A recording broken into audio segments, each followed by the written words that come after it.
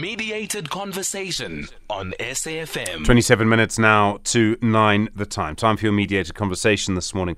Well, I'm sure you've had the problem where you keep receiving phone calls from people who are trying to tell you something. Every weekday now, I probably get around 10 phone calls from landline numbers of people just trying to phone me to tell me something.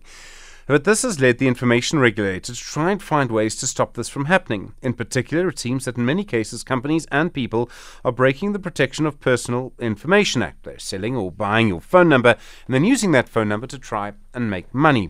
But this industry also employs a large number of people, and one of the things we're trying to do as a country is to grow the number of people in South Africa working in call centres. And not all call centres are people trying to sell you something. In fact, most are probably not doing that. You might well phone a call centre to deal with an insurance claim or manage your medical aid or get help for some kind of service. What we're seeing now is that a very large group of South Africans are working in call centres like that for clients that are overseas. It's exposure to the rest of the world, if you like. So then, how does all of this work? First, this morning, the chair of the Information Regulator, Adv Pansy Tlakula, we spoke to her yesterday about the cold calling that we experience. Then the rise of the international call centre based in South Africa, the services that they provide. How many people are they employing? It is a sector which has grown dramatically recently. Reshni Singh is the CEO of the organisation called Business Process Enabling South Africa. They deal with a lot of these call centres that are dealing with international clients. And then finding the future of all of this, Jan Vermuelan is at mybroadband.co.za. We start then with yesterday's conversation with Pansy Tlakula, the chair of the Information Regulator, in which I asked her what action she can take over nuisance calls.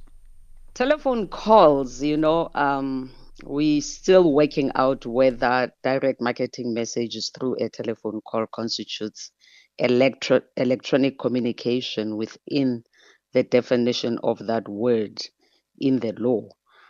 There's a gray area there because that definition says that electronic communication means a text, voice, or image that is transmitted over an electronic communication network, and it's stored in the network until it is retrieved by the recipient, or stored in the recipient's device until that recipient retrieves it. So technical, some people who are IT specialists say that a telephone is an electronic communication. We are this week going to take a final decision on that matter. So because basically, it can't go on forever. Someone's found a loophole and they're pushing the loophole as much as they can. Well, what I'm told is that when the act was discussed, when it was still a bill, there were people from the call center industry who said that if a telephone communication is brought within the definition of electronic communication, that will kill the call center industry. But if you look at jurisdiction elsewhere, if you look at the UK, for instance, they have a similar definition, and a telephone falls within electronic communication, and it's governed by certain rules, because there are rules within the law that governs direct marketing sent through electronic communication. For instance, people don't know, even if it's an SMS, even if it's an email, that a company cannot just send a message and say, we're selling you insurance. The first communication that they have to send to you is a communication in which they seek your consent to send you a direct message, a direct marketing message. They should specify what is it that they want to market to you. They should also give you an option to tell them what kind of communication can they use. Can they send you through an email or through text? That's what the law says. So even the SMSs, even the emails that we get are against the law. And this week, today, actually, we are finalizing for the first time a complaint that we received, and will be issuing an enforcement notice that will deal with this matter, but not telephones specifically, but other forms of direct marketing. Advocate Tlakula, would this law cover political parties? If I remember correctly, you know a thing or two about political parties and advertising during elections. Would this would this apply to political parties too? Well, they don't sell goods or services. So whatever they do, they still have to ensure that they get your consent. They have to ensure that they comply with the law. They can't just go and buy our contact details from data brokers and bombard us with campaign messages. We are also, if you remember, towards the elections of 2019, we issued a guidance note on that issue. We're going to be looking at that guidance note because we want to update it now that we are going into communication, into elections, so that we can also look at issues of disinformation and misinformation. When someone calls me or calls whoever, they've got the phone number from someone.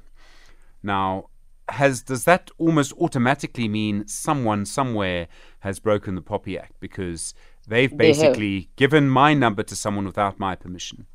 They have, because direct marketers or anyone who wants to call you for direct marketing purposes can only obtain your personal information, including your telephone number, if it's in a public record or if you deliberately made that information public. Now, what is a public record? Maybe the registrar of companies, for instance, the information that is there will be regarded as information that is contained in a public record.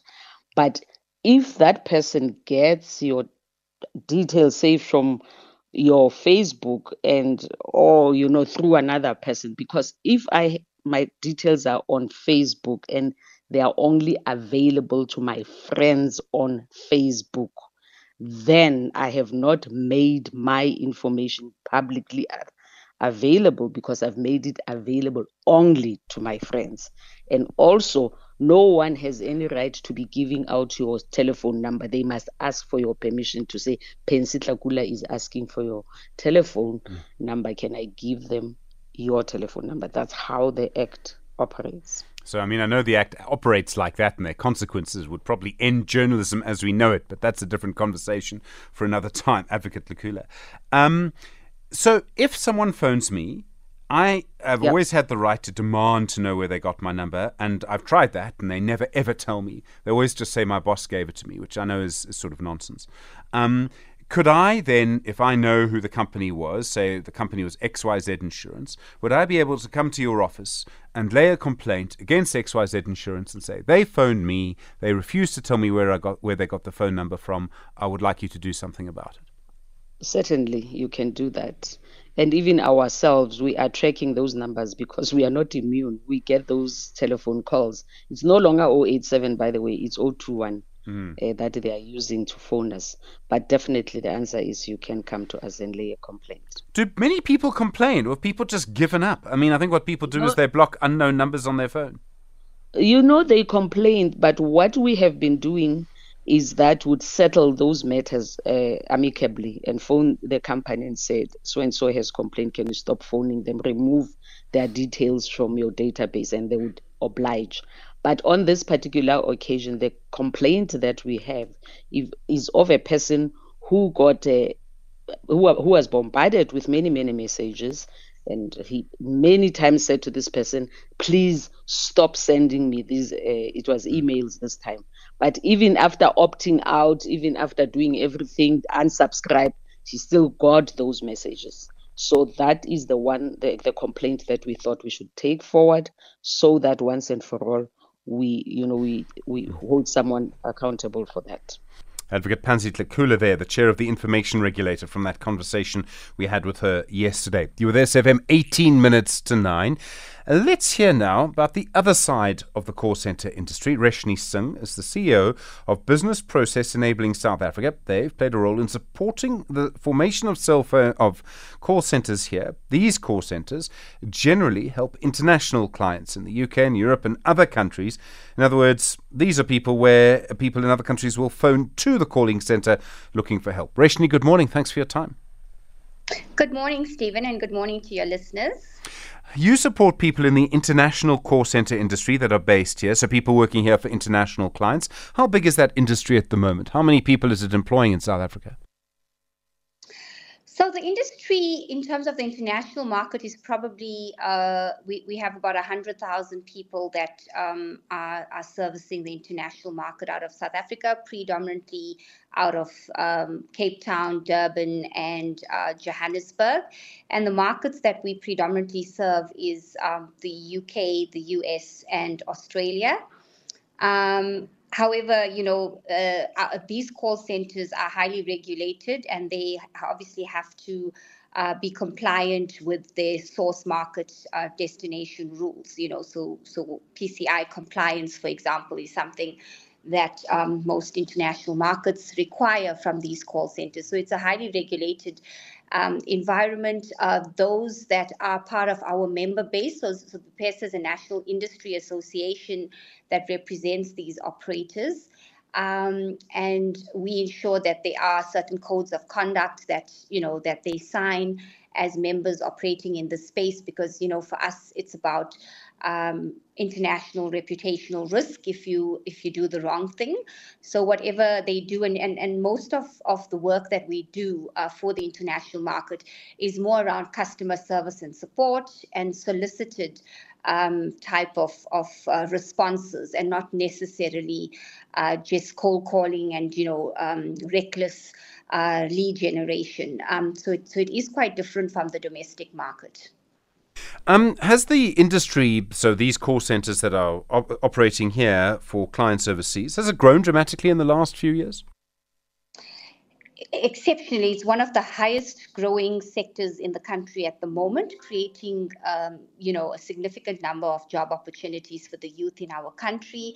So on average, I would say that we've grown about 20 to 22,000 jobs year on year since COVID. So COVID's done us many favors in the sense that a lot of international companies saw South Africa as a quality destination to de-risk, their strategy in terms of having too many of their call centers located in India and Philippines, for example. So they obviously looked at Africa and mostly South Africa. So we've won a lot of new campaigns, new global outsourcers coming into the country, and it's been absolutely phenomenal, like I said, for our youth in terms of creating opportunities, not just to get a job, but to get a quality job servicing an international brand, so getting international exposure, and also getting a very clear career pathing opportunity within the sector. I mean, I imagine for a lot of people, it's your first job, and finding that first job is very difficult. So you find this first job, it's really important for you. That's the kind of person that's probably being attracted? Yes, most definitely. In fact, we focus on excluded youth, so youth that can't, haven't found it easy to find that first opportunity. Youth that also come from households that are really, living off social grants, etc. So it is really trying to attract that category of youth into the sector, and there's a clear pathway that we create through various different partners to be able to bring them into the industry, train them, give them some work readiness training. They obviously get trained by the international operators as well, or specifically around the campaigns that they would be servicing. As much as it used to be seen as a stepping stone career, or opportunity, a stepping stone opportunity, it's now being seen as a career path, because they can very quickly transition into more senior roles within the organization. And as BPESA, that is something that we're really advocating for, because we want this to be a quality type of opportunity for them, since the situation is quite dire in terms of job opportunities in the country. And it's not just around contact centers or call centers. I mean, this sector, it's called global business services. So it's any IT-enabled service that can be outsourced or offshored. And some of these opportunities could also be in your finance and accounting services. It could include your legal services, IT services, etc. So it's quite a vast range of services. Not all of it is voice. So when we speak about call centers, it's usually around voice activity. But now, like the previous speaker indicated, that There's obviously email communication. There's various different platforms of communication, right? And this is what we are doing for the international market as well, but within a very highly regulated space. How long does it take to be trained to do a job like this? I imagine there's a sort of course, you would understand the system. Yeah. The joy of it is you don't need any kind of qualification. You need to understand the system, and then you go from there. Yeah, so work readiness programs tend to be anything between 6 to 12 weeks, and they vary. So a minimum, I would say, of 6 weeks to make somebody competent enough to just enter the call center environment, and to be able to do what they need to, with a lot of mentoring and coaching that follows thereafter. So it is a quick pathway, but at the same time, like I said, there's a lot of mentoring and coaching that goes with it. Do you think there's still space for growth here? I mean, everyone talks about artificial intelligence, Reshni, and it's going to take over the world, and a computer can, talk to you like a human being can. Do you think there's still growth? Most definitely. So the DTIC has co-created a master plan with industry and social partners that looks at 500,000 jobs in the sector by 2030. And we have been working towards that master plan. I think the human element will always be a requirement. There'll always be a need for analytical thinking and application. So, with robotics and those kind of things, they can just respond to prescriptive, text and predictive kind of questioning, etc. But as you know, that in most cases, when we as users of call centers, when we try to call them, we call them because we always have something that is a lot more difficult to deal with, and you can't actually get it done online, and that's when you actually need that human engagement. So I do not believe that, as much as we are going in that space, that it would totally kill this industry, because we are social beings, and we do want to be able to speak to a person on the other side. So that is here to stay, at least for the next 10 years or so. I can't see that change, and I think that the master plan around the 500,000 jobs is extremely possible, and we work on that on a daily basis in terms of attracting more work to South Africa and creating opportunities for our youth. Reshni Singh, thank you. CEO at Business Process Enabling South Africa. In a moment, this business, the future of it. Jan Vermuelan from My Broadband, 9 minutes to 9. Mediated Conversation on SAFM. Continuing your mediated conversation on call centres. Jan Vermeulen's at mybroadband.co.za. Jan, good morning. Thanks for your time this morning. Jan, are you there? I don't know if you might still... Are you still muted on your side? I had you on mute. My bad. I'm here. It's great to be here. A symptom of our times. I think people have become very frustrated with call centres, and yet they provide important employment. They also provide an important service. And it seems that we sometimes underestimate how important call centres can be.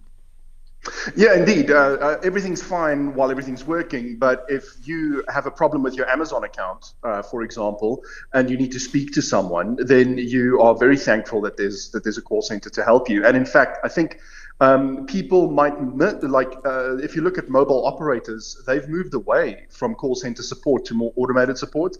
I think people long for the days where you could speak to a human on the other side when you had a more complicated issue to deal with. Trying to get to an actual human when you're calling Vodacom or MTN with a problem has become exceedingly difficult. You have to know the secret code to go through the various options when you call 135 to actually get through to a human. So they do fulfill an important role, and in terms of the role South Africa plays there is we provide cheaper labor that is technically skilled and savvy, that is able to serve other English-speaking wealthier nations like the United States, Australia, New Zealand, the UK.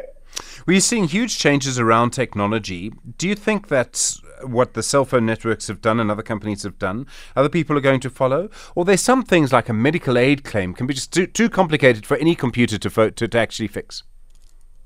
Well, this is now where artificial intelligence comes into it, but there will always have to be that fallback. So the reason we're seeing companies go this way in South Africa, I think is partly due to the complexities of our labor laws.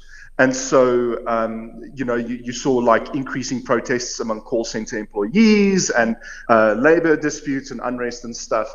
And so, a lot of companies have taken steps to minimize the exposure and risk to that. That's one aspect of it. And then the other aspect of it is just is the cost. So even though for a UK or a US company, hiring South Africans to do call center work is relatively cheap. In South Africa, that's not necessarily the case. And so you could see more South African companies trying to find ways to offer that kind of support for cheaper. And on top of that, minimize their exposure to, problematic labor unions. I think sometimes we want to avoid all kinds of advertising. So, I made the point this week that many people now just ignore landline calls because they know it's someone who's calling them trying to sell them something. But it's not really possible to avoid advertising, is it?